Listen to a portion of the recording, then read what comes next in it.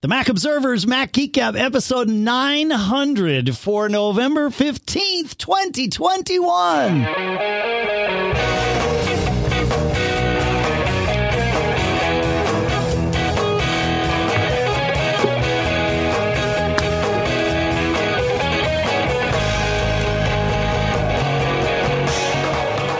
Folks, and welcome to the Mac Observer's Mac Geek Gab, the show where you send in your tips, your questions, your cool stuff found. We, as we have been doing for 899 episodes up until now, we try to answer your questions. We share your tips. We share your cool stuff found because the goal is for each and every one of us to learn at least 5 new things every single time we get together. Sponsors for this episode include boxofawesome.com, where code MGG gets you 20% off. Upstart.com/MGG to help consolidate your debt. Napjitsu.com/MGG, where you can save 30% off your first purchase. And HunterDouglas.com/MGG to take advantage of their Season of Style rebate savings event. We'll talk more in depth about each of those shortly here. For now, here in Durham, New Hampshire, I'm Dave Hamilton. And here in Fairfield, Connecticut, hoping we don't get a tornado because we did get a tornado watch. Yikes. This is John F. Braun. Ooh, that's not good. And here on the screen in southern Durham, New Hampshire, some below John and Dave there. That's right. Is Pilot Pete. Thanks for having me back, gents. Thanks for coming, Pilot Pete. Yeah, man. Yeah, and you are in a slightly more southern portion of Durham, New Hampshire. I am actually north of you. There we go. So this all checks out. That's right. That's right. 900 episodes, gentlemen. 30 squared. 30 squared, as I found out this morning. Yep. See, learning 5 new things, man. One down. 4 to go. I did a little math, a little research, not math, but we started the show. John, you and I launched the first episode on June 13th, 2005. That was 2 full years away from even meeting Pilot Pete, by the way. Certainly before he would join us regularly for the show. We would like Windows geek then, man. You were? I was. Wow. Thank God for Windows Vista. Here I am today. Yeah. you're a refugee. That's right. Wow. Interesting. Yeah. XP was still my favorite. That wasn't a bad system. No, it wasn't. I agree with you, John. XP was my favorite too. Yeah. Yeah. I'm in that camp for sure. I remember when I did corporate development, some people wouldn't get off of XP. They're like, ew, I don't want, I think Vista is what followed it, right? Yeah. ME followed it, I think. Oh, maybe. Okay. I think Steve Gibson stayed on XP until like 2 or 3 years ago. Yeah. It just become the security totally untenable. Swiss cheese. Yeah, exactly. Yeah. Well, just because the next version, they tried to copy Apple and they added all sorts of eye candy and most people hated it, especially developers, because it's like, I want to develop. I don't want pretty pictures. Right.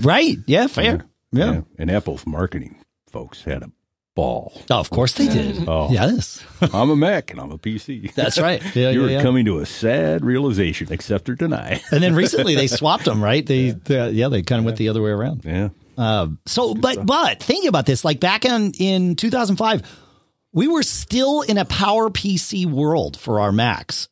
It was 1 week prior to releasing our first episode that Apple, a.k.a. Steve Jobs, because he was the one that did all the fun announcing back then, announced their transition to Intel, which he said would begin by June of 2006. It began in January of 2006. I have recollections of being at the Macworld Expo keynote where they announced the MacBook Pro with Intel. And I remember running back to the speakers lounge because there was no Wi-Fi in the keynote room, running back to the speakers lounge, opening up what it must have been like my Thai book at the time and ordering my Intel MacBook Pro, there to get it on whatever. That was my first date. Apple product was that Intel. 2007 Intel MacBook Pro. Interesting. Yeah. So that was, but it's amazing to think that, I mean, of course we've been through 2 transitions, but this show has been through 2 transitions, right? Yeah. From PowerPC to Intel to M1. Yeah. Or to Apple Silicon, I guess is what we should call it. And the guy at, here's a blast from the past. The guy that talked me into it was the sales rep at Circuit City. Oh, interesting. Who? What? Yeah, right. Long gone. Exactly. Yeah. I remember they had those store in a store stuff back then. Yeah, right. That's right. That's what Apple was doing. Yeah, there were no Apple stores. I didn't even put that on my list. How far away we were from that happening. We were running Mac. We were running Mac OS 10 Tiger. Mac OS 10 itself was 5 years old when we started the show. It was 7 years away from being renamed OS 10, despite the fact that I'm wearing the Joy of OS 10 shirt today. It turns out for the first time, I pulled this shirt out of the closet thinking, oh, this would be perfect to wear. And there was still a tag on it. Oh, funny. Yeah. So that teaches me a few lessons. But Tiger, which had been released, I think, in April of 2005, was the subject of our first episode in many ways, but also sold for $129. Sold. That's right. That's right. They used to sell the operating systems. They used to sell operating systems. And it wasn't cheap. No. Like I think that was part of it's been a little while since I've listened to that first episode, but I do catch it occasionally, once every year or two. And my memory is that we talked about why we had chosen to, finally upgrade to Tiger, or what the benefits would be to try and encourage people to, we know it's $129, but here's what you're going to get out of it and that sort of thing. So, and it was Tiger 10.4.4, I believe, which is what ran on Intel first, at least for us, customers. Yeah. So in 2005, in June 13th, 2005, when we did episode 1, the iPhone was 2 years away from its release. Yep. The iPad was 5 years away. So, the fact that the site was named the Mac Observer, the fact that this podcast is named and Mac Observer is still named Mac Observer, obviously, and the site and the podcast was and is named Mac Geek Gab made a whole lot of sense at the time. I think if we were to launch this exact show now, we would probably name it something different. All things Apple or something. Yeah, Apple Geek Gab, which is a domain that we've owned for a long time. Yep. But the iPod reigned supreme. The full color iPod photo had been released. I think it was about 6 months prior, but I might have my numbers slightly incorrect on that. But that was like that was the first of the color iPods was out at that moment. And that was actually, I think, probably my first true Apple product. Before the laptop was, I saw somebody on the airplane because I was hauling around a DVD player and on a big folder full of DVDs, 8, 10, or not DVDs, the iPod CDs. Yeah. CD player. And the iPod by that point in time was already running, iTunes was already running on Windows. Yeah. They were previously, the first method by which you could sync a Windows machine with an iPod was Music Match, I think was the name of the app. Oh. And they sunsetted that when they finally launched iTunes for Windows, which was a much better solution anyway. But, and then let me ask then, was that Apple officially supported Windows thing then? It was officially supported. Yes. Okay. The Music Match there were thing. Other ones like with Synuity was iTunes spelled backwards. Right. And then a couple other ways you could. That's right. It looked like a drive essentially, and you just pulled. Yeah, you just put the Music Match. I mean, Music Match, if memory serves, dealt with it like it was a drive, but it was the official way of doing it as opposed to any other way. And it was a USB product by then, because remember, the first iPods were FireWire only, which I know. It's amazing. As I was just looking, and I just decided to do this last night before we, I'd already put the agenda together, and I was like, we should do a little bit. We don't spend a lot of time walking down memory lane here, but we should do a little bit of this. A little retrospective. Yeah, just to put it in all in perspective. Because there's a lot of people listening that have been with us since day one or certainly year one, and a lot of people listening who are in year one of listening to this show, and all are welcome, of course. But for those of us that have been here all the way through, interesting little walk down memory lane. For those of us that haven't, a little bit of perspective about, how quickly things change, because it's, it hasn't been that long, 16 and a half years. I know that's what I find interesting too, is that the products that we just talked about were not the first to market. I remember, for example, iPad. Oh, sure. So iPad, I remember, when I did the corporate thing, I distinctly remember using a tablet. It was a Fujitsu tablet. Sure. That had Windows running on it. Yeah.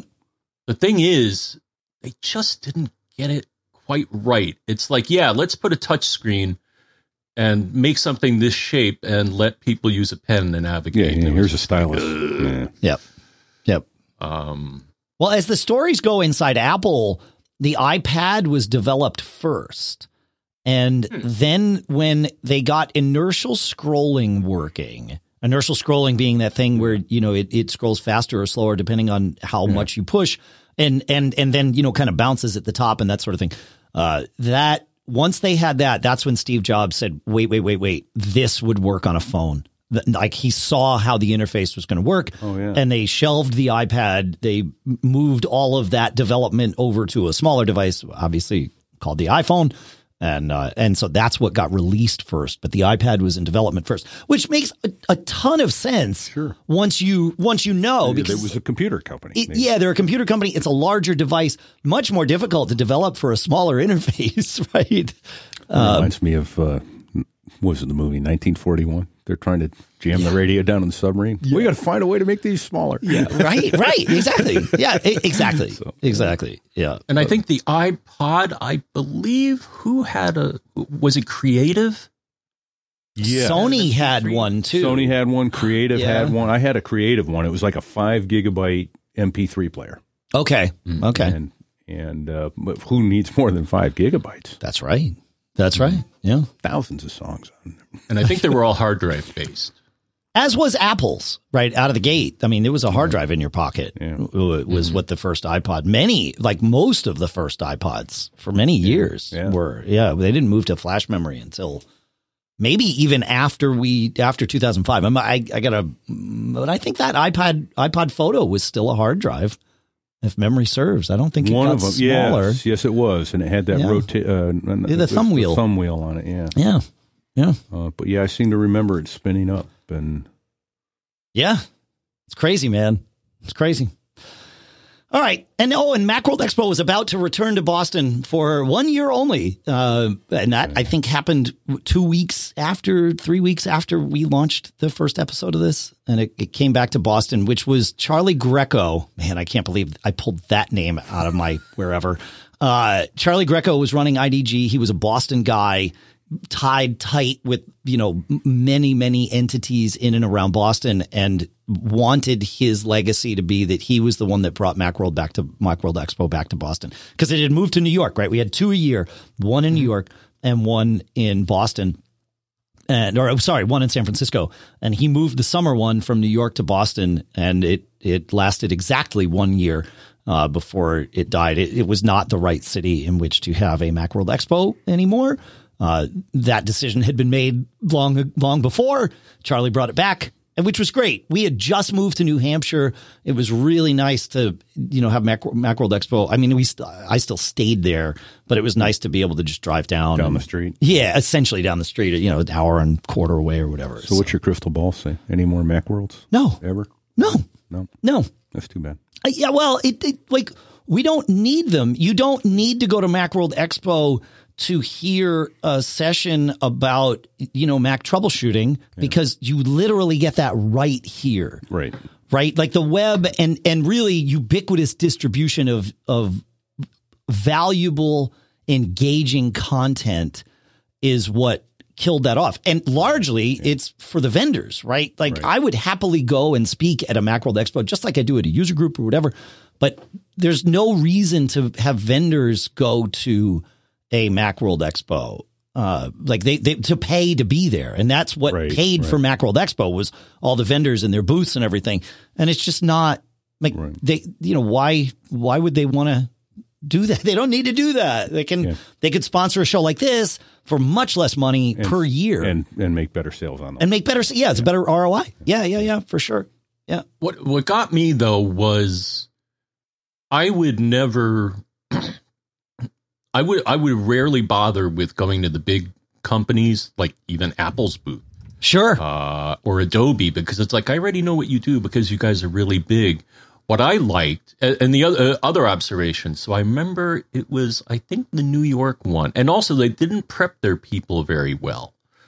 Right. The people that they had at the booth. I remember this. So remember the one in New York in 2000 where they gave everybody a mouse? Yeah. You reached under your seat and you got a golden ticket for for a mouse. That wasn't even a ticket. The mouse was stuck there. That was it. Oh, yeah. Oh, wow. Okay. Yeah.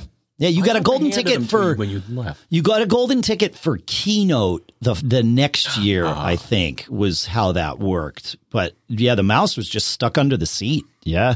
Yeah. But what I remember, so every show that I go to now, I reach under the seat to see if there's anything. See if there's a key to a Buick. That's right. Yeah, yeah. But is that a Skylark? But what I remember is that I went to the Apple booth and they had the mouse, and and I looked at it. And I saw that there was a little wheel with a plus and a minus. And I'm like, what's that for? And the person was like, I don't know. Sure. Yeah. I think it was. I'm just sweeping up. Sensitivity. it was to adjust the sensitivity, I think, how hard you had to press down to click. Sure. But they didn't tell the people, and they knew as much as I did about the product. Right. Right. Yeah, no, it's fascinating. It really, it's an interesting. But I always like, and we talked about this before, but I always like the concept of Tiny Town. Yeah. Where they gave, that is primarily who I wrote about, because I would never find these guys online. Right. Whereas Apple, Adobe, I can, well, you wouldn't have found them online. Yeah. I guess you might have. No, you would have found them online. Yeah, of course you would have. There's some cool one-off products, though, that you would otherwise not see because you weren't looking for them. That's right. One that comes to mind for me was, I got still use it. When was the last Macworld? 13? That's a really good question. Yeah. Anyway, I'm still using it. It's called the Base Egg. Do you remember? Did you get one of those? I don't think so. It was like a speaker driver, and you set it on any object, and the hard object, like a granite countertop or a wood shelf or something like that, and it turns the whole surface into a speaker. Yeah. It was a base driver. Huh, that's pretty cool. 2014 was the final one. Yeah. Because that's when we had Cirque du Mac 11. That's how I knew to look it up. Right. Okay. Yeah. Yeah. No, it's pretty amazing. Hey, we have some quick tips that we will do. We have some questions to answer, but given that we have found ourselves talking about trade shows, I want to share one comment about from Doug before we tell you at least about our first couple of sponsors here. But Doug said, I was listening to last week when you guys were talking about CES being under capacity and wondering whether it was going to happen. He says, we're exhibiting at the SEMA, S-E-M-A show in Vegas right now, which is the second largest show in Vegas behind CES. The SEMA show this year is down on exhibitors by a bit over 40%. Attendance is way down as well. A big part of this is due to international travel restrictions, as many vendors in the automotive market, as well as CES, obviously, are from Asia. However, we've had a very successful show. The floor is more open with wider aisles, and it appears that the attendees actually see our small booth and don't just pass us by. Everyone I've talked with has indicated how happy they have been with the show, even with the reduced attendance. If this plays out for CES and they still have the show, I would not skip it for those reasons, as you might find that it is the most productive one you've been to in years. Yeah, if they have CES, I'll go. As I've said many times, it's the gravity of it that brings people to town, and I just want to see those people whether I hit the show floor or not. Most years it's not, but yeah, that's good to know. That it's the evolution of this is very interesting to me. So thank you for that, Doug. Good stuff. All right. Like I said, quick tips, questions. Maybe we'll have time for some cool stuff found. The next thing I would like to do, if it's okay with you, Mr. Braun, is talk about our first couple of sponsors. Okay. All right. Hey, if you love a good midday nap, listen, you're not alone. In fact, people like Albert Einstein, Thomas Edison, Stephen King, and even Dave Hamilton have known to be nappers. So why do we feel guilty when we allow ourselves to take a snooze? It's time to get rid of that. And Napjitsu is a new way to recharge your body and your brain. And they're committed to changing the culture around rest and napping. Our sponsor, Napjitsu's natural supplements were made by people who know how it feels to be tired and busy. I like to say productive, but being productive makes me tired. Napjitsu's patent-pending formulas have natural ingredients like B vitamins, guarana, and ginseng to help give you a boost of energy without the crash later. And each Napjitsu product provides brain-boosting nootropics that unlock steady energy right when you need it. The result? Your peak performance all day long. And all these supplements are packaged into small little packets so that you can take them wherever and whenever you might need an energy boost. Remember, the smart rest more. The wise rest better. Rest up and level up with Napjitsu. And for a limited time, because you're a Mac Geek Gab listener, receive 30% off your first purchase when you go to napjitsu.com/MGG. Go to napjitsu.com/MGG for 30% off your first purchase today. That's napjitsu.com/MGG. And our thanks to Napjitsu for sponsoring this episode. Hey, listen, if you dread looking at your credit card statements, you're not alone. Debt can feel crippling, but Upstart can help you on your path to financial freedom. Our sponsor, Upstart, is a fast and easy way to pay off your debt with a personal loan, and you get to do it all online. So whether it's paying off credit cards, consolidating high-interest debt, or funding personal expenses, over 500,000 people have used Upstart to get one fixed monthly payment. And Upstart knows that you're more than just your credit score. And because of that, they are expanding access to affordable credit because Upstart, unlike other lenders, considers your income and current employment to find you a smarter rate for your loan. This part's very cool. And you get to do it all with this 5-minute online rate check where you get to see your rate up front for loans between $1,000 to $50,000. And you can receive funds as fast as one business day after accepting your loan. So to find out how Upstart can lower your monthly payments today, when you go to upstart.com/MGG. That's upstart.com/MGG. Don't forget to use our URL to let them know we sent you. Loan amounts will be determined based upon your credit, income, and certain other information provided in your loan application. Again, go to upstart.com/MGG, and our thanks to Upstart for sponsoring this episode. All right, John, let's go to a quick tip here from, well, you know what? The first one's going to be from me. I was talking to my son this week, and he was telling me that he was in class. Now, he's at Reed, smart people, astute people, but as we all know, you can be smart and not know everything. In fact, it doesn't matter whether you're smart or not. You can't know everything. No one can. And he pulled up, he did, the shortcut for Spotlight on his Mac, Command Spacebar, and did a little bit of math in Spotlight in the space, the search bar there. And the people are like, wait, where are you doing that math? Are you doing it in your web browser? Like, how did you do that? He's like, no, I'm just doing it in Spotlight. And like people had no idea. And this is sort of the epitome of the quick tip, right? This is why we came up with the quick tip in the first place. The thing that you do as a matter of habit that other people are astounded by until they know, and then they do it as a matter of habit very quickly too. And so, yeah, Command Spacebar, you can type a math formula in and type it in. You'll see the answer right there. If you hit the enter button twice after doing math formula, it will bring up the calculator with the answers so that you can do more from there. But the answer will be, if you do 10 plus 10 or whatever, and then Command C, it'll put that answer on your clipboard so you can paste it in to whatever app you might need that number in. So I don't know if anybody knew, that's the quick tip on top of the quick tip. So let me bump into that a little bit. Yeah, go ahead, Pete. And Siri will do math for you as well. That makes sense. Yeah. Never thought about it before. Yeah. She will do, hey, what's this that, add a bunch of things up or. Really? Yeah. Verbally. See? Yeah.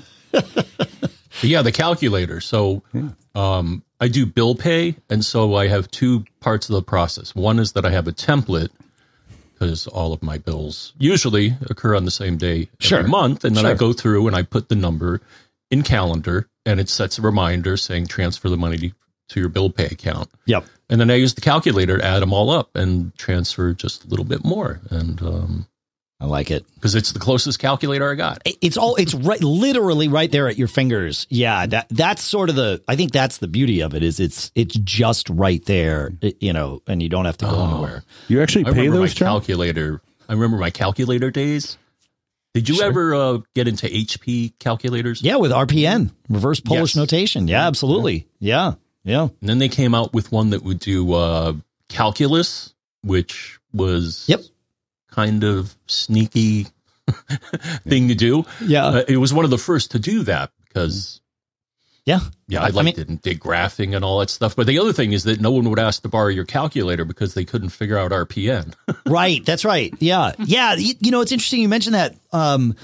what was that? Was it the HP 43C calculator? Or was it the 28C? I can't remember which one I had. 28C is the one that I had. The 28C, was that the one that opened up like a small little book or whatever? Yeah, it was a 28C. And you could program it too. You could create little scripts and macros on it. Lucas, my son, was telling me he created, he uses Keyboard Maestro for a lot of different things, one of which is the clipboard history, right? Okay. So that's where his clipboard history lies.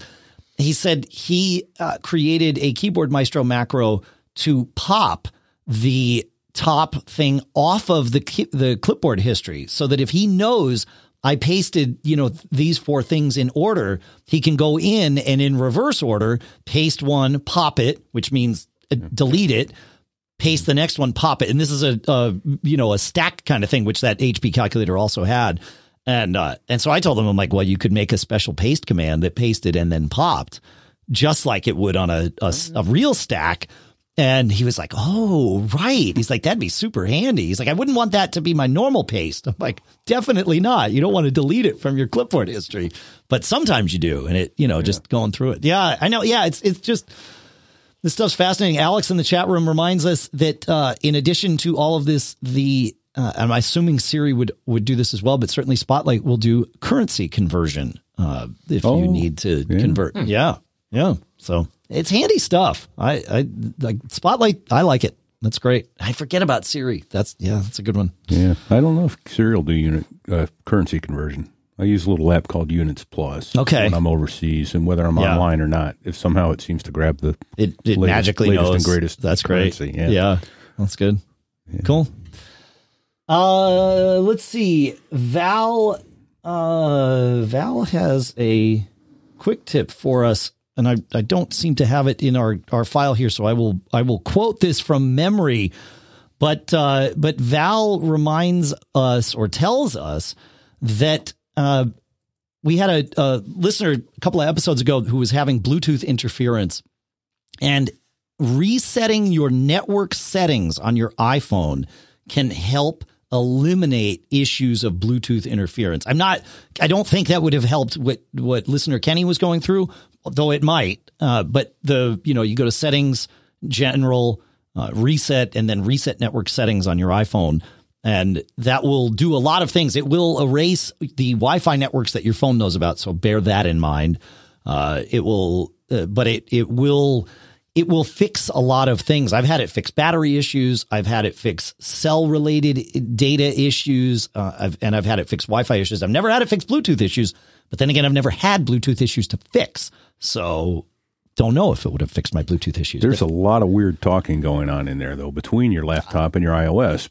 Sure. By way of example, I've gone in and found networks on my Mac that have only been on my phone. That's right. Somewhere in downtown Dubai. Yeah. I've been with my phone, but not my laptop, and lo and behold, there's the network. They sync with iCloud Keychain, but what's interesting is if you went on your phone and did a reset, when I've done a reset network settings on my phone, right, I don't get those networks back, and it's frustrating because I was at, I think I was at your house, John, and I had to get the Wi-Fi password from you. But you said, oh, I saw your laptop joined. And I was like, my laptop is literally, it was a 1 day old 14-inch M1 Pro MacBook Pro. But Migration Assistant did it, right? And it grabbed it from my old ones. I was like, okay, why won't it give this back to my phone? Like I would really like that. That would be super handy. Right. So anyway, yeah. But I've also noticed it's nice when you're on a network and someone wants to join, you can just give it to them. They don't have to type in the password and go share the network. That's right. So. Yeah. Yeah. Well, it's not just anyone. It needs to be someone obviously within Bluetooth range who is in your contacts list. Oh, interesting. I didn't realize they had to be in contact. That's how that makes sense. That's how that works. I think. Of course, if I've got that wrong or if you have anything to add, you'll find out. Feedback at MacGeekGab.com is where we would love to have you email us. Where feedback at MacGeekGab.com? John, Pete, I think he said feedback at MacGeekGab.com. I think that's right. And that was not the address originally, though. I won't say what the address originally was. I think it still works. But it was an address at Mac Observer, and then we finally got the Mac Geek Gab domain and migrated everything over just to, tie it into the intro segment here. The fact that we're 900 years old. Yeah. Sometimes I feel like I am. One last quick tip is that Apple's holiday return window extends all the way through January 8th. So just bear that in mind. If anything you buy now is good through January 8th, feel free to confirm that if it's a big purchase or something, but you've got your return window. And I think the warranty window, I have one data point, and the plural of anecdote is not data. And I don't even have plural data points here. However, I will share this with you. My son got an iPhone 12 Pro for Christmas last year. He is, for the second time with this same phone, or with the replacement in this phone, the Qi coil on the phone has stopped working. It won't charge over Qi. We're pretty certain that it's the Qi pad that he has in his dorm room at school that is cooking the Qi coil on his phone. Right. Fine. He'll get a new phone. We bought that phone for him on December 6th of 2021. I remember I looked on my calendar. I had an appointment to go down to an Apple store somewhere in Mass because they were super hard to get last year. And we got it for him, put it under the tree. He did not activate it until probably Christmas night. It may have been the next day, but it was probably that night in reality. When he was talking with them today or yesterday, 2 days ago, whatever it was, this week, let's say last week, doesn't matter. They told him how many days he had left on his warranty to get this phone replaced. And by doing the math, which, quick tip, I used Excel, or I used numbers to do this, but it works in any spreadsheet. You put in a date, so I put in the date of whatever we were. They said your phone is good for, your warranty is good for another 47 days. So in one cell, I put today's date.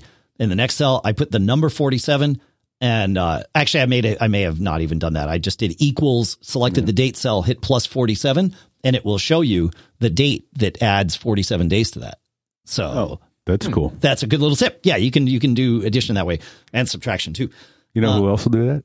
Would Siri have done that for me too? Yeah. How many days? What date is 47 days from today? That's amazing. Yeah, of course she would. She's pretty smart. Unless you're in the car, I can't show you that now. Let's see, 47 days from today. If I type this into Spotlight, nothing. At least not on Big Sur. I haven't upgraded this machine to Monterey yet. But anyway, 47 days was December 27th. So that was 2 days after Christmas, not 3 weeks prior to. So he got longer on his warranty last year, and I don't know why. But I'd be curious to hear from any of you that bought Apple devices, in sometime in December. When does Apple think your warranty ends? So, and Alex in the chat room is saying that if you reported something on the last day of the warranty, the issue remains for another 30 days after warranty expiration. Interesting. Yeah, that makes sense. Yeah. So that they're, you didn't get it to us in time. Right. Time's up. That's right. Yeah, time's up. Yeah. I've had them with my M1 Mini that I got in trade this year. I wanted to put AppleCare on it. And I knew that it was going to be close to I think you have 90 days from its original purchase to add AppleCare to it. Right. And I ordered it, we did the trade. I traded a domain for it or whatever. And I got it. And then we went to Portland in April to pick up Lucas. And I think the machine arrived the day before I left, or maybe even the day after. And I was back for a few days before I finally was I got to AppleCare this thing. And it was 2 days too late to do it online. And I'm like, oh, crap. So I called them up and I just kind of acted dumb because I am dumb. I didn't do it when I should have. Yeah. And they were like, oh, yeah. I see the problem. Yeah, this is no worries. And they're like, yeah, we'll just do it on the phone. You willing to pay for it now? I said, oh, yeah. Here's my credit card. Go.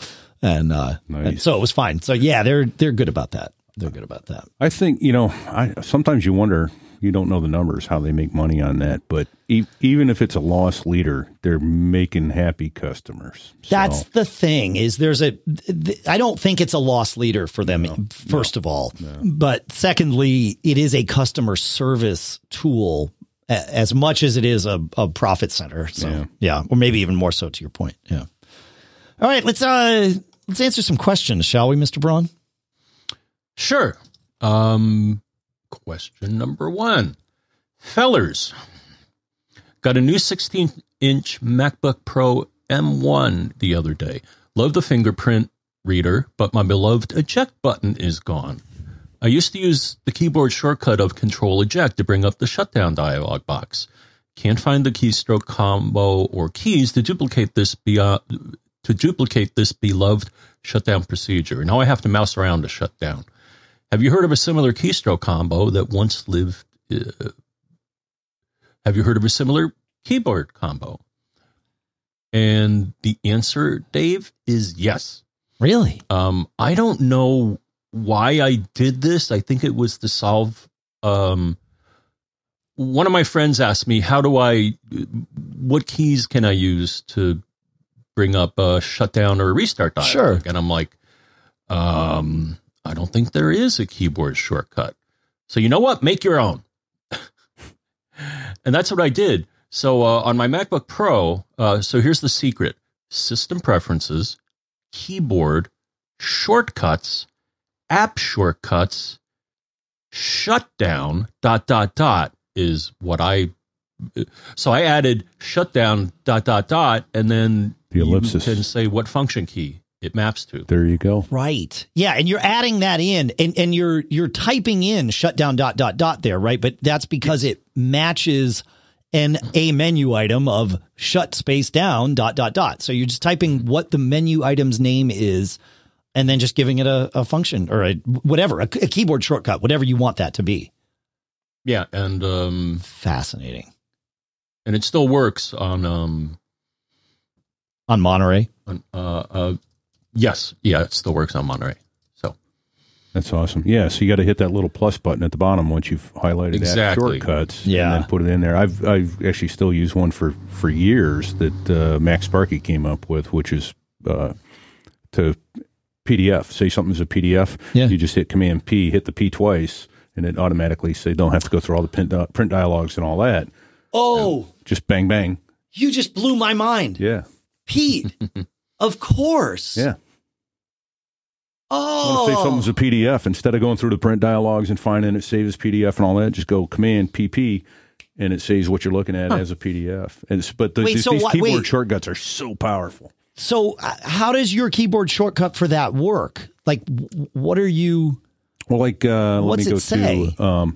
I'm on the agenda page now. Okay. So if I just hit PP, it comes up. I know what the function is. Yeah. How did you get that there? Like, what did you type into system preferences? So I'd have to go find it, but I'm sure. Oh, there it was. Okay, so it's print. I'm going to have to find it and get back to you on it. Exactly what I did, because it is print, with the ellipsis. Yeah. It's the print dialog. Yeah. That's Command P once. And then when you do it a second time, it automatically goes to a save. Go to system preferences here, Pete. Okay. Yeah. Let me do that. We're gonna do this in real time. You can go to system preferences. Yeah. So it's system preferences, keyboard shortcuts. There it is. And there it is. But I see. No, I see what you did, and I see why it works. So he has in the same place, that John just said, system preferences, keyboard shortcuts, app shortcuts. You have an entry item that is named Save as PDF. And you have that mapped to Command P. Yes. Now, on the surface, this seems like a really bad idea because you want Command P to be mapped to print. Right. However, you don't have a menu item named Save as PDF unless a print dialog is up. And then there is a menu in the print dialog that has all of those things. Yeah. So you hit the P the second time. You hit the P the first time, it means print because there is no save as. And so it takes the default of whatever the application you're in. The second time, there is a menu item named Save as PDF, and boom, there you go. So what I could do is make that. We have an Apple script that we put in that same menu that saves to like Evernote and does all these things for Mac Geek Gab. And so I could just I could create a shortcut with the same name. You have successfully blown my mind. I love this. Good, cool. Because I've been using. That's one of the first shortcuts I always put on whenever I get a new Mac. It's like, take there. Yeah, that one. That's amazing. That's amazing. Yeah. Oh, I love this. All right. Cool. Anything more on that one, John, before we move on to the next M1 related question? Nope. Okay, cool. But that was off shutdown. Just Just to circle back for the people that were listening. Oh, I know. Yeah, no, I know where we are. No, I'm going back to the people that are listening. Yeah. That's how to get your shutdown command in there. Right. No, yeah. No, thank you. Yeah, keeping us on track. Yeah. The tangent needs to go back. We need to. I'm good at unwind the tangent, holes, man. That's right. Listener Greg says, my current MacBook Pro is about 1 year old. I believe it's the very last of the Intel processor MacBook Pros. The trade-in value, however, means that I can get one of the M1 Airs or MacBook Pros from last year for not much money exchanged at all. He says, my needs don't warrant the power of the newly announced M1 Pro or M1 Max models. Right. Yeah. Pete and I, you were just having this conversation before the show started. We were. Like many geeks, the lure of the new shiny and strong, the new and shiny is strong for me, and I am itching to take advantage of this deal. There's just one problem. My current work setup is to take my MacBook Pro, plug it into a single hub that provides connection to power, a few other things, and 2 large monitors. I do not believe that the M1 Max will run 2 external monitors currently. I purchased one as a test a month or 2 ago and could not get it to span the desktop across all 3 screens, including the built-in display and both external monitors, so I returned it. Would I be able to utilize this setup with a new M1 Mac if I got a different USB hub? Is this something that might be fixed with a future software update? Is there anything I can do to make 3 monitors work on an M1 Mac? And the answer is no. The M1, well, no with an asterisk, because I do have an answer for you. But natively, the M1 chip supports 2 screens. And if you have a laptop with an M1 chip, one of those is the internal screen, whether or not it's running in clamshell mode. So the internal screen and 1 external screen on the laptops with an M1. This is not the case with the M1 Pro and the M1 Max. Those have higher limits. They do have limits, but the limits are higher. The Mac Mini can run 2 external displays because there is no internal display. One must run over DisplayPort, aka Thunderbolt, whatever you want to call that. The other one must run over HDMI. That's how the M1 chip works.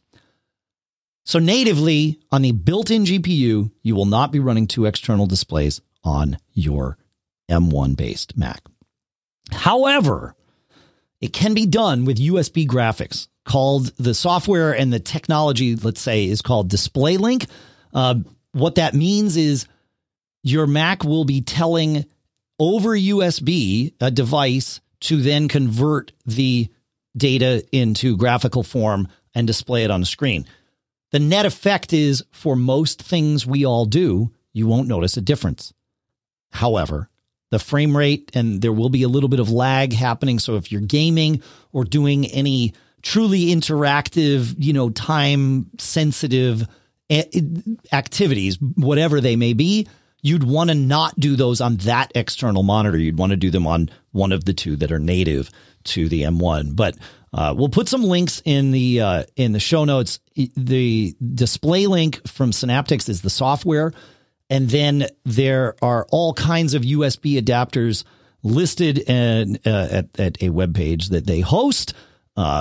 And we will put a link to those in the show notes because that is going to be the magic answer. But, there's all kinds of things. There's docks that have it built into them. There's single USB adapters that have it built in, all kinds of stuff. So you'll find the one that works for your environment. But yes, it is doable. You just need to have the right hardware and software, but it's doable and it's not super cost prohibitive. So you're going to need to spend a little money to do it, but there you go.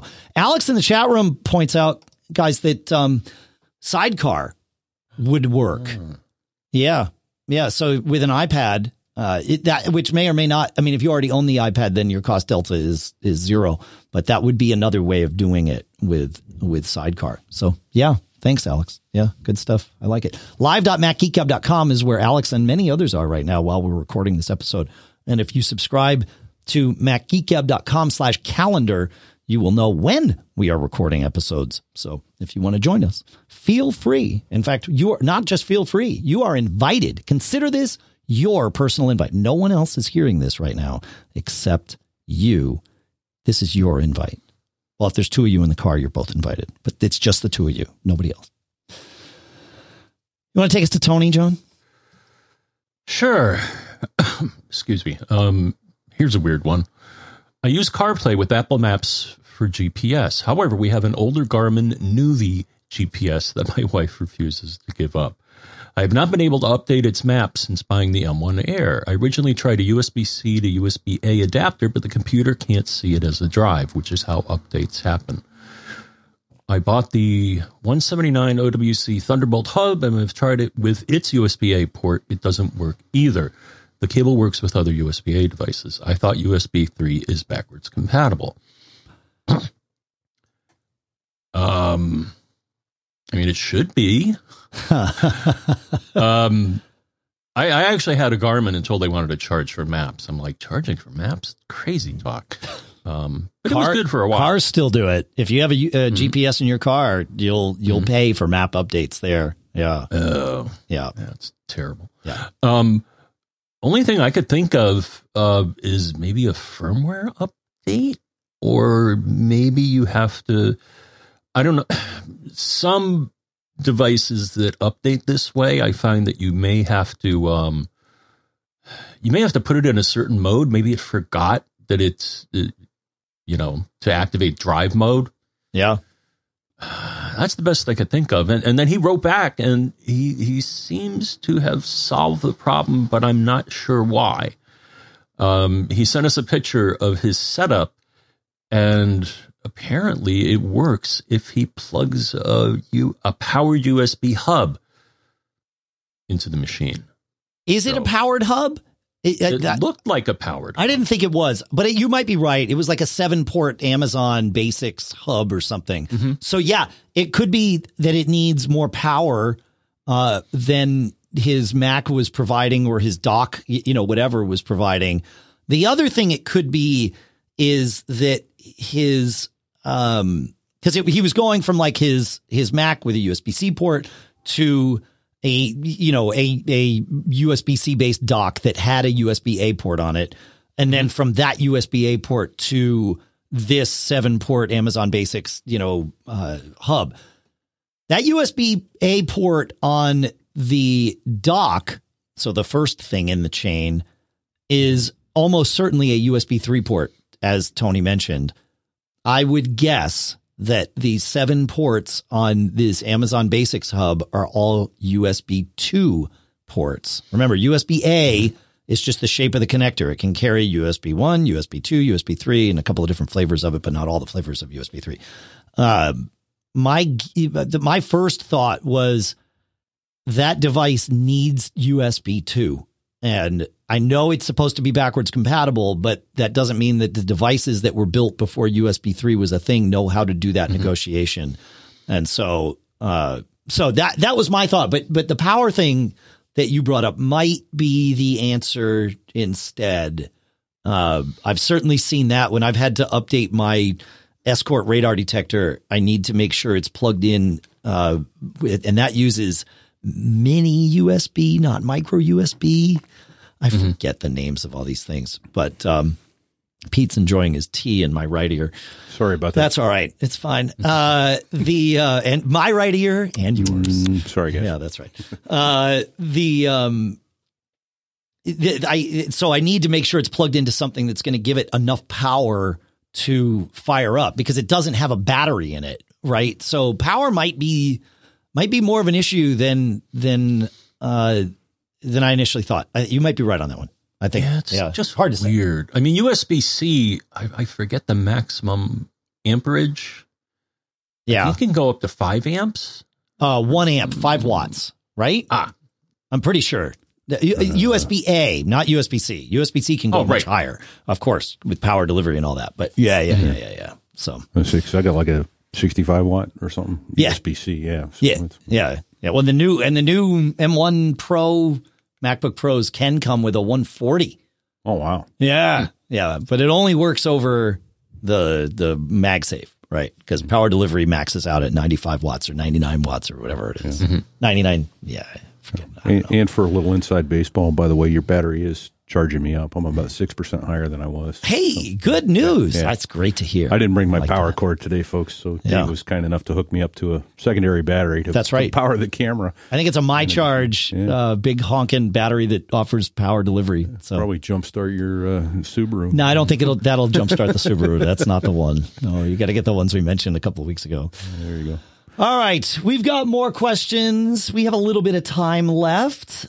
And we've got some cool stuff found. We'll go through some of, but don't worry, 900 isn't where it ends. 900 is where the fun begins, folks. So the next thing, though, that I would like to do is talk about our next two sponsors, if that works for you, Mr. Braun.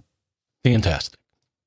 All right. Hey, look, this fall, as we all get back into the swing of things, Bespoke Post is here with a new seasonal lineup of must-have Box of Awesome collections. Our sponsor, Bespoke Post, partners with small businesses and emerging brands to bring you some unique goods every month. I got to check out some of these things. They sent me a Weekender box, which is this bag, this a great carry-all bag, but it's super well constructed. It's rugged, looks nice, fantastic. So that's the Weekender. I was looking at some of these other ones.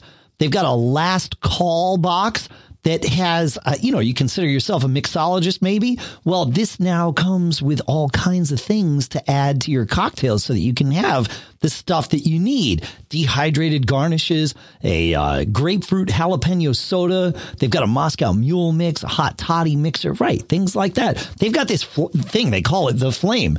No, it's not the Cheap Trick song. It is this like small little cement fireplace, like small enough to put on your desk even, or on a table or whatever. And it runs on rubbing alcohol. It looks really cool. It's got this beautiful cement frame and stuff. You got to check this out. That's how this works, right? So to get started, take the quiz at boxofawesome.com. Your answers will help them pick the right Box of Awesome for you. It's free to sign up. You can skip a month or cancel at any time. Each box costs only $45, but has over $70 worth of gear inside. So you can get 20% off your first monthly box when you sign up at boxofawesome.com and enter code MGG at checkout. That's boxofawesome.com, code MGG for 20% off your first box. And our thanks to Box of Awesome for sponsoring this episode. You like to live well, right? To be perfectly at ease, in comfort, and in style? Well, Hunter Douglas can help you do just that with their innovative window shade designs. Gorgeous fabrics and these super cool control systems that are so advanced they can be scheduled to automatically adjust to their optimal position throughout the day. The way they do this is like, you got to go check this out at hunterdouglas.com/MGG, because you can see the way the shades diffuse harsh sunlight to cast like this beautiful glow across the room. You can see how you can enjoy the view outside while protecting your privacy inside. They've got superior insulation in the shades to keep you warmer in the winter, cooler in the summer, and lower your utility bills. When you tap into Hunter Douglas's PowerView technology, your shades can be set to automatically reposition for the perfect balance of light, privacy, and insulation morning, noon, and night. And you can live beautifully with Hunter Douglas, enjoying greater convenience, enhanced style, and increased comfort in your home throughout the day. Visit hunterdouglas.com/MGG today to take advantage of the Season of Style rebate savings event that they've got going on. That's hunterdouglas.com/MGG for limited time savings. This offer expires on December 6th here in 2021. So you got to go check it out now. And our thanks to Hunter Douglas at hunterdouglas.com/MGG for sponsoring this episode. All right, let's answer some questions. John, you had something from Chuck. Yeah. Chuck says, for many years, I was a satisfied user of PDF Pen Pro. But as Smile Software continued to upgrade the program with options I never used, I stayed put with the very usable early versions. For just one example, I think I used the OCR function perhaps once in 4 to 5 years. Then with my new M1 MacBook Air, or was it the recent OS upgrade, my early versions of PDF Pen Pro ceased to work, but I don't want to spend $90 or $140 for the current version. It's too much bloat and too much money. So I've been using a hybrid but tedious combo of Adobe's PDF Reader and Apple's Preview. As with PDF Pen Pro, Adobe wants money for any additional functionality. Preview works for most of my needs, but every once in a while, I need to edit something in a PDF document that Preview can't manage. So do we have any suggestions for PDF editors that have PDF Pen's basic functionality, a reasonable price point, and an upgrade policy that doesn't feed the bloat? Or am I being unreasonable in my expectations, especially concerning price? If you don't have to spend $140, then you don't. But and Smile doesn't own PDF Pen Pro anymore, right? I think didn't PDF Pen get acquired by? I'm looking here. Acquired by Nitro Software. Mm-hmm. Mm-hmm. Yeah.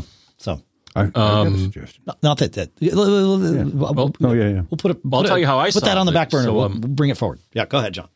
So he does pretty much what I do. So, for example, when I do my taxes, I do it on PDFs and I fill it in. And I think I use Adobe's Reader, and it fills out forms just fine. As does Preview. Apple's thing fills out forms fine. Yeah. Yep. So they both sometimes they don't get it quite right, like they use the wrong font or something like that. So have you tried that in recent years? Because Preview's gotten a lot better with forms than it used to be. Oh yeah. Yeah. Yeah. Oh yeah. Like I said, I did my taxes with it. So, but it was like, well, where would I look if I wanted to find a good PDF reader? So I fired up my pal SetApp and searched for PDF, and guess what showed up? PDF Pen. PDF Pen. You stole my answer, John. Yeah, a whole bunch of other things came up. So my suggestion now, eventually. I think the least expensive plan is $9.99 a month. So you'll eventually spend the $140, but you get to learn. I mean, what I like about SetApp is that I keep getting notifications. They're like, "Hey, we added something new. Hey, we added something new. Check it out." Sure. Yeah. So if you look at it from that angle, that you get access to a whole bunch of things. What else? Better Touch Tool is in there, and a few of Clean My Mac. Other favorites. Yep. What'd you say? Clean My Mac. Clean My Mac is... They've got some amazing, expensive software in there. Yeah, it's true. No, they do. Yeah, no, SetApp it's a wonderful thing to have. I agree. Yeah, it's one of my favorites for sure.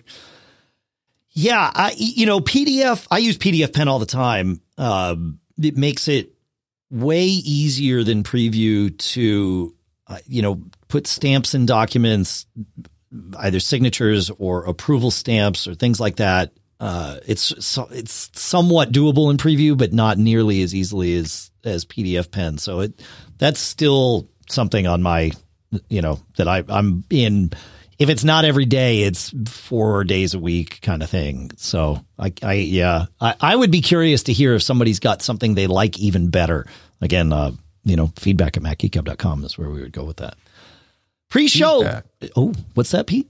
No, I said nothing. Oh, Don, did you say something? I was going to say feedback at macgeekgab.com. That's what you say. I like it. Feedback. Oh, well, I should have said feedback at macgeekgab.com. You should have. I didn't think to. Yeah, you didn't. I know. You missed it. You missed your calling. And we got a few people tossing their suggestions in the ring. Okay. Let's see. One person says, can't Google Workspace open PDFs? Yeah. I don't know. Yeah. Okay. Brian says LibreOffice. I haven't. Will LibreOffice edit PDFs? I've never tried. I don't know that it has a PDF editor as part of it, but because it's not part of OpenOffice, which is what LibreOffice is based on. Interesting. Yeah. Okay. Yeah. What do we got? PDF Element from Wondershare, right? Okay. Yeah. PDF Elements. Yeah, that's right. Yeah. So yeah, there you go. Thanks, guys. It's great. This is what we love about the chat room. It's awesome. We were having a conversation pre-show that has come up a couple times recently, but it's worth with the borders of many countries, including the U.S. here now, opening up more and more. There is more and more travel that's happening, and when we do that, we need to think about how we can use our phones, especially for those of us that finally used the pandemic lockdowns to realize that we didn't need international plans every day of every week on our cell phones. We only needed them when we were traveling. But now that we're traveling, we kind of need them. So, Pete, you and I were talking about having to use, you're on Mint Mobile like us. I am. And in some places, I think Alaska being one, they simply have no service, right? Right. I mean, it was amazing to me that I could go to China or Japan, turn on my phone and pay to roam. Sure. Pay to roam is not an option in Alaska. I wonder if that's because maybe T-Mobile, because Mint is an MVNO of T-Mobile, and so maybe T-Mobile doesn't have any 4G, any LTE in Alaska. Maybe. I mean, there's just no bars. It's just nothing not comes a up. thing. It's bizarre. Yeah, and they actually don't have coverage in Hawaii either. I was told, but when I was in Hawaii this week, it worked fine. Okay. Well, that's good to know. So, yeah. All right. Good. But Alaska, no soup for you. So the good news, and I know we've talked about this a couple of times, so we'll make this relatively quick and kind of make it an overview or a review, depending on your knowledge set. But most of our iPhones now have dual SIM capability, and for most of us, at least, that bought US-based iPhones, one of those SIMs is a physical SIM, and then one is an eSIM. And this is where the eSIM shines, because you can set up you could set up a new phone plan on that eSIM, but you can also set up a data-only plan on that eSIM for when you are in an area where either you don't have service with your carrier or you don't want to pay your carrier's exorbitant roaming fees. I mean, I think AT&T, Verizon, I think are still charging $10 a day. $10 a day. But I know AT&T caps at $100 for the month. Not that. Okay. Still, yeah, it's like, I'd like to have some of what they're smoking. But I'd like to have some of what they're collecting. Yeah, you buy whatever you want to smoke with that. That's true. Right. Yeah. But there's a better way, right? And for me, it starts with a free resource called eSIMDB, which is a website where you put in where you're going and sort of narrow down what type of service you want, and it will show you a whole list of your available options, and you can sort that list based on, I want my cheapest price per gigabyte, or, I know I'm going to be there for 30 days. So what's the best way? And you can sort of, navigate through the list and figure out what it is that you want. For many places overseas, you're going to find that TruePhone is either the best option or certainly one of the best. And the nice part about TruePhone is that it does have some, I'll say ubiquitous, but somebody will tell me I'm wrong. But close to ubiquitous coverage, depending on the plan that you choose. You can choose a Europe-wide plan, for example, or one that's just for a specific country, right? And obviously you're going to pay more for the former, but you get more, or at least you get more flexibility. Another service to mention is GigSky, which does a lot of this too and works well with the eSIM, not just on your phone, but your iPad. So links for all of those are in the show notes, but hopefully this will allow you to make informed decisions about how you need to do these things. And the nice part is if you do your research ahead of time and download the apps for the plans or the services that you might use, then that's what you need to get rolling when you get to a new country. And that's way better than the old days where you had to hunt around, sometimes at 2 a.m. after, bleary eyed after a long flight, trying to find somebody that was going to sell you a local SIM card, because you can't buy a SIM card without a credit card in the, you can't buy a UK SIM card with your US address on your credit card. It's a whole big regulatory disaster. And so eSIMDB, TruePhone, GigSky, and then download the apps for any other things that eSIMDB sort of points you towards, and you're going to be in good shape. So that's my wrap on that. Any questions, thoughts, or you want to take us to Todd, John? I can take us to Todd. Sure. All right.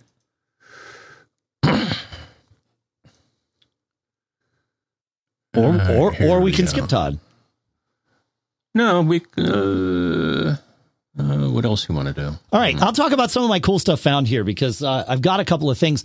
I mentioned I am digging deep into MagSafe. And one of what I've been looking for is I'm forcing myself to use MagSafe to see if it sticks. No pun intended. And I think I've found the killer app for me. So when I go out, I have 3 things that I have in my pocket. One is my phone, one is my chapstick, and then one is my wallet. Now, I don't carry a full, like, huge, big, thick wallet that, you know, makes chiropractors rich in my back pocket. In my front pocket, I carry just a thin little money clip, really. And the money clip is great. I have one that has a place for a silver dollar in it. So I keep a silver dollar in there that my grandfather gave me, and it's amazing. But we all like technology and we all like moving forward, including my grandfather. So he would understand if I stopped using that money clip. And what I have found is a wallet-based attachment. And this would work with any wallet-based MagSafe attachment for your phone. And the idea is I don't want my wallet on my phone all the time. I want my phone to be thin and naked. However, when I'm out and about, I would normally leave my wallet. I leave it in my car. Right. That's because I know I'm going to need it when I'm going out. And so I go out and make sure my wallet's in my car, and I go, and when I get out of the car, I grab my wallet and put it in my pocket. Well, now I can just grab my wallet, which is I've found a couple of things from this company on Amazon called Singimoru. And so the first one that I've got here is just a wallet attachment, a card attachment, I should say, for your phone or for my phone, but it would work on your phone too. You pick it in the color that you like, and it'll hold up to 4 cards in its little pouch. And, you know, the pouch will hold the phone. Like it's definitely strong enough with the magnet to do what it needs to do. And then when I get back home, I just put this back in the car and I'm good to go. I found a second thing, as I mentioned, from Singimoru that is another wallet attachment. This one, if you're watching the video, it has my cards in it. So it looks a little fatter, but it's more realistic. It has my cards in it, but it looks fatter than that. And that's because it has a little grip on the back of it so that I can hold my phone with, it's kind of like a pop socket style thing. It's more like what Grip to You has on their iPhone cases. So I have this grip and I have my wallet. And what's cool about the grip is you can squeeze the little grip into a tray or into a kickstand. And now your phone will sit upright on this little kickstand that's built in to the grip. You can watch the video. We'll put them on our MacGeekGab YouTube channel at macgeekgab.com/YouTube as well, if you want to see the video, or you can just watch the whole video of this episode at macgeekgab.com. But this Singimoru, the wallet grip stand, they call it, is $23, and the regular wallet is $18. And I think I have found my killer app that will keep me from stopping using MagSafe. I think I've finally got there because I have CarPlay in the car, so I don't need a MagSafe mount in the car. I certainly can use and have been using a MagSafe mount, you know, at like my desk or my bedside table, but it's not mandatory for me, you know, but the MagSafe where my wallet is on the phone and, you know, my phone can hang from it and it's all fine and good. That's cool. It's cool, right? Yeah. Like it's sort of a game changer. So yeah, I kind of like it. And then when I need to charge, my wallet's not on there when I need to charge. But of course, there's those battery packs. My charge are the ones that we mentioned most recently, but there are MagSafe battery packs that are great because you just MagSafe them to your phone and boom, now it's charging. So I'm pretty stoked about my new finds with MagSafe. So yeah. Sorry, I'm getting called from work. No, it's fine. They want me to go to work. Of course they do. Don't they know? Sorry, I'm busy this month. So, yeah. Now I think I kind of get it because I saw someone in line at the store have something similar. I saw that they had an iPhone. It looked like a new one. Mm-hmm. And then they had, you know, like you, something similar, a little case with their credit card in it. And it was like, why are you carrying your credit cards in a case when you have Apple Pay? Oh, because there's many, many places that don't use Apple Pay. I mean, just go to a restaurant, right? But you also need your ID with you sometimes, or maybe you want to have your insurance card, right? So, it works. I can't. Certainly, I can go into the grocery store without grabbing my wallet out of the car because I can pay there with Apple Pay. But in general, you need to have a credit card with you in today's world. Still, if you're going, like I said, out to eat is the prime example. Many gas pumps, right? You need a credit card. Right. So yeah. Hey, Martin, I believe I'm saying that right. Might be Martine. My apologies. Had a follow-up to last week's episode. You know, John, we were talking about the fact that network utility is gone, right, and won't run. And we talked about a couple of options, ways of getting around that last week with Monterey. Well, Martin says, I've been using an app by Marcus Roscoch called Network Toolbox on my iPad for some time. After your last show, I wondered if it would run on my Mac. To my surprise, there is now a dedicated app for the Mac in the Mac App Store. We'll put a link to that, too. He says it's probably overkill for most people, but I found it a valuable tool to have all these utilities in one place. So thanks for that, Martine. Again, my apologies for... I certainly mispronounced your name at least once, perhaps even twice. So there you go. What else do we have, John? Any thoughts on anything? No?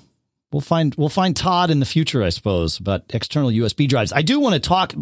One thing I was going to mention if we talked about Todd and his external USB drives is this new, you and I saw it at PepCom finally, the new OWC Envoy Pro Electron. This thing, and it's worth looking at the video just to see the size of it in my hand. This is, I believe this model is a 2 terabyte model that they sent me here. And it's a USB C drive, 10 gig USB drive.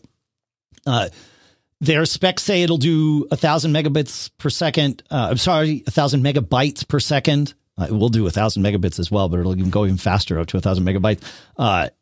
My tests on my M1 Pro, MacBook Pro with Blackmagic did 900 megabytes per second writes and about 650, 700 megabytes per second reads. It is crush proof, dust proof, and waterproof, and it comes with a cable. So it doesn't have a built-in cable, but it has its own cable. Of course, it's a USB-C cable. One end of the USB-C cable has a little adapter that you pop onto the USB-C port, or plug, I should call it, and it gives you a USB-A plug. So it's adaptable to whatever you need to use. And yeah, it's a nice little drive. I'm just like blown. As soon as I put it in my hand, I was like, wait a minute. They're like, we've sent you one of these. I'm like, you may have, and it may be sitting in a box in my office, but I guarantee this is the first time I've been able to hold one of these in my hand. Because I just never realized how tiny and compact this little Electron is. It's almost too small. Almost. We'll go with almost on that. I will agree. We will. The defense stipulates that it is almost too small. So is it an NVMe? I'm sure it is in there. Yeah, in there, or a mini. It looks almost too small to be an NVMe, though. Maybe not. Yeah, I don't know that it would need to be. Because of the speeds, like it's not Thunderbolt, so they don't need to get it up to, 2,500 megabytes per second. I'm looking at their website now, and it doesn't say easily for me to find. It is. Yeah, it's NVMe. You're absolutely right. Yeah, it's Aura SSD powered. Aura is OWC's, internal name. But yeah, it's NVMe. Yep. Yeah, good call. All right. We got anything else here, John? I have one more thing. And I don't mean that in the Steve Jobs way. I just mean that I have one more thing that I want to talk about before we wrap the show today. But do you have anything to add before we do that? No. We talked the last time you were here, Pete, about YouTube TV and Fubo TV as our replacement options. I have been testing a new one called DirecTV Stream. It used to be AT&T's streaming service, and now DirecTV. That's mine. That's what I use. It is what you're using. Yes. Man, I am loving this. It is good. Yep. The interface is pretty good. None of them are perfect. YouTube TV, in my opinion, is still the best user interface because they really understand what you want in terms of flexibility of control. Like, for example, there is never a world in which I want TV to auto start playing when I launch the streaming app. And many of them want that as the default, and only I think YouTube TV and Fubo will let me. Some of the Fubo apps will let me disable that. DirecTV, I have not found a way to disable that, so it starts randomly playing some channel at me. Which, if I want to start if I'm recording a football game or a hockey game and I want to start at the beginning, really kind of sucks because I don't want to know what's happening live. I want to, yeah, exactly. But I hover over the pause button and I've been able to avoid any issues. But the nice part is, unlike Fubo, DirecTV Stream will let me start watching a recording from the beginning that is in progress while it's recording. So to me, that's a huge win. Yep. So that's better than Fubo on most apps. Some Fubo apps, it's been inconsistent there, but with DirecTV, it's 100% of the time. YouTube will let me do that, but YouTube doesn't get any of the regional sports networks anymore. They've cut all their deals with them, so I can't get here NESN, right? And but DirecTV Stream has NESN. Now, it is not the least expensive plan. I think you've got to spend. I think their least expensive plan is like $65 a month, like everybody else's, like Fubo and YouTube. In order to get the regional sports networks, you need to jump up to their choice plan, which I think is about $80 a month. And then you get the regional sports networks, which makes sense because the regional sports networks charge the providers $5 a month per customer. So yeah, I understand they're charging 15 more. I get that. You do get more than just the regional sports network, but they got to cover that cost somewhere. That's fine. No. So I've been very, very happy and very impressed with DirecTV Stream.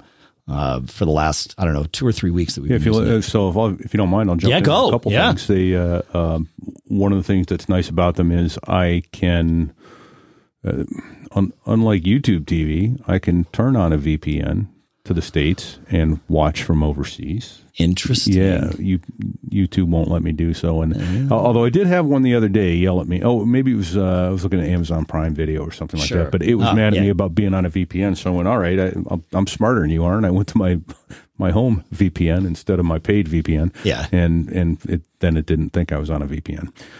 That's interesting because like YouTube will not rely on the IP address it gets from you. YouTube TV they'll let you get away with it for a short period of time, but they will eventually force you to let your browser share your location, which goes beyond IP. It gives you like that goes with the actual IP of your computer, not the VPN IP of your computer. But I've noticed now there's a setting in iOS where you can go, accurate location or. Yeah, but it's still gonna get you. Yeah, that got me over the hump on the Amazon. Hang on, John just killed our video, but yeah, keep talking. Oh, okay. Yeah. The other thing I've noticed that's pretty cool about it is you can often go, or you can set it up so that you look either alphabetically, ABC, CBS, Fox, NBC, yada, or you can go by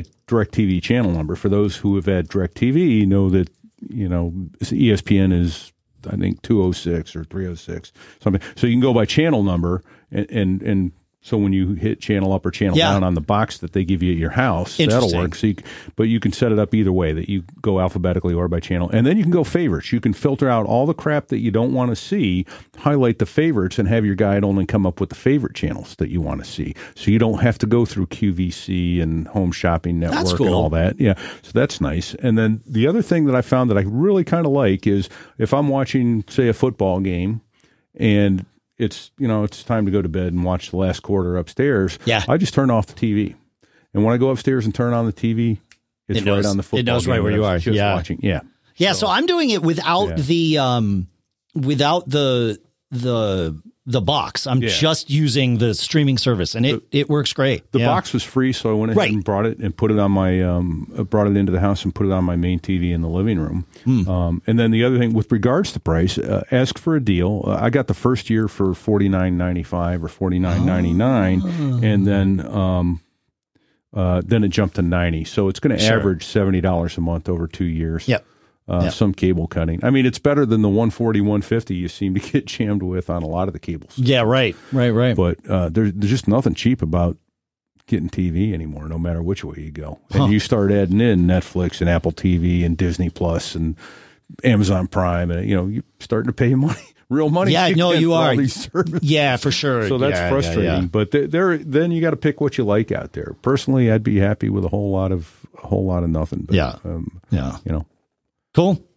Well, cool. Yeah, no, this seems to be the one. I mean, It's the one for me is the right way to say that. There you go. There is no one service to rule them all. But it's well thought out. They definitely put some design effort into their interface. And in some ways it feels like they've solved some problems that I'll call reactionary solutions to what other people have failed at, right? Like they're definitely delivering a couple of things that I can't get from both of the other two. I can get one from one and one from the other, but it's like this gets me everything. And it even works with TV Everywhere, which is great for that Channels app that I mentioned, so I can run my own DVR.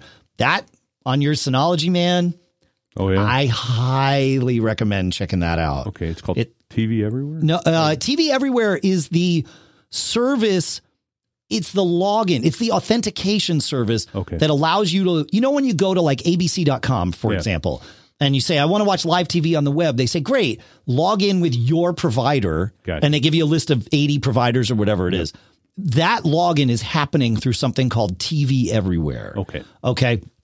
And they authenticate you and then come back and say, yeah, this person's allowed to watch ABC. Show them the one from this network affiliate in this location and all of that stuff, right? Channels at getchannels.com leverages TV Everywhere and other things to act as your own DVR on your Synology, or you can put it on like lots of different things. I run it on my Synology, but you could run it on your Mac, and then it records locally. And then you have no problems with a VPN because you're VPNing into your house. It's your house that's recording for you. And then you can VPN and you can watch. It's not just recordings. You can watch live TV and channel around, and it's the best interface. So leveraging TV Everywhere with one of these services with Channels starts to become panacea. Got it. And so, So for those of you haters out there, here it comes. But I was trying to watch the Patriots game last week. Yeah. And I was out on the West Coast and couldn't watch anything. But that's how I finally got into my house and told AT&T TV, thought, well, okay, you're now DirecTV stream. Yep. Okay, and it let me watch the rest of the game. Yeah. But okay, but Channels would solve that problem, and with our son out in Portland, it's been a great little solution. So, yep. All right. Very cool. Yeah, it is cool. Yeah, it's very cool. Yeah. That does get us there. We went a little over again. I know. We're going to break this habit. We're not going to let it become a habit, John. That's really what we're going to say about this. Right? I want to know. I may have discovered a new keystroke. Yeah. Because you disappeared a couple of minutes ago. Yeah, you cut. Well, only from the video. The audio kept us rolling. It was fine, which is the majority of the audience anyway. But yeah, you somehow dropped me from the stream. But I saw you and Pete, so it wasn't like my connection stopped or something. The only thing is that your window isn't even visible. There's hide. I had to click show on stream again, but right, you had to click show on stream. Hidden. Yeah, same. Yeah. Sounds like it's time for band practice, Dave. What's that? It sounds like it's time for band practice. I know. Yeah, the band's playing. It's good. All right. Thanks again for listening. Thanks for the last 900 episodes now. You folks are amazing. We really, truly couldn't and would not do this without you. So thank you. Please make sure to check out our sponsors. Learn about our premium program at macgeekup.com/premium if you are interested and, of course, able. And but really, just keep listening. And the most important thing that we could ask you to do is to tell a friend about the show. I know we've done 900 episodes. You think we'd have all the listeners that we need? Well, there's always people that need to join the family here, right? So share the love. Tell somebody about the episode. Tell somebody about the show in general. Maybe just share one of the little YouTube snippets about your favorite segment. If there is a favorite segment that you don't see a YouTube clip about, let us know. Feedback at macgeekup.com. We will make one so that you can share it. It's that simple. We're here for you. Truly. We do it because we love it, but we're also here for you. That's how it goes. It looks like your audio dropped out on YouTube. Right, that would have made sense. When John cut me off. Yeah, that's right. It would have dropped out on YouTube, but that's fine. We have this audio. So one other comment there, though, and I don't know if I should be offended or not. Very at the top, but before he said, "Good morning, gentlemen," and Pilot Pete. So there you go. Okay, they understand. He knows I was in the Marine Corps. So. They know. They know. All right. Thanks, folks. Thanks again. Really, thanks for hanging out. Thanks for everything. And we'll see you next week. It's just how it goes. Because, it's what we do. That habit we will keep.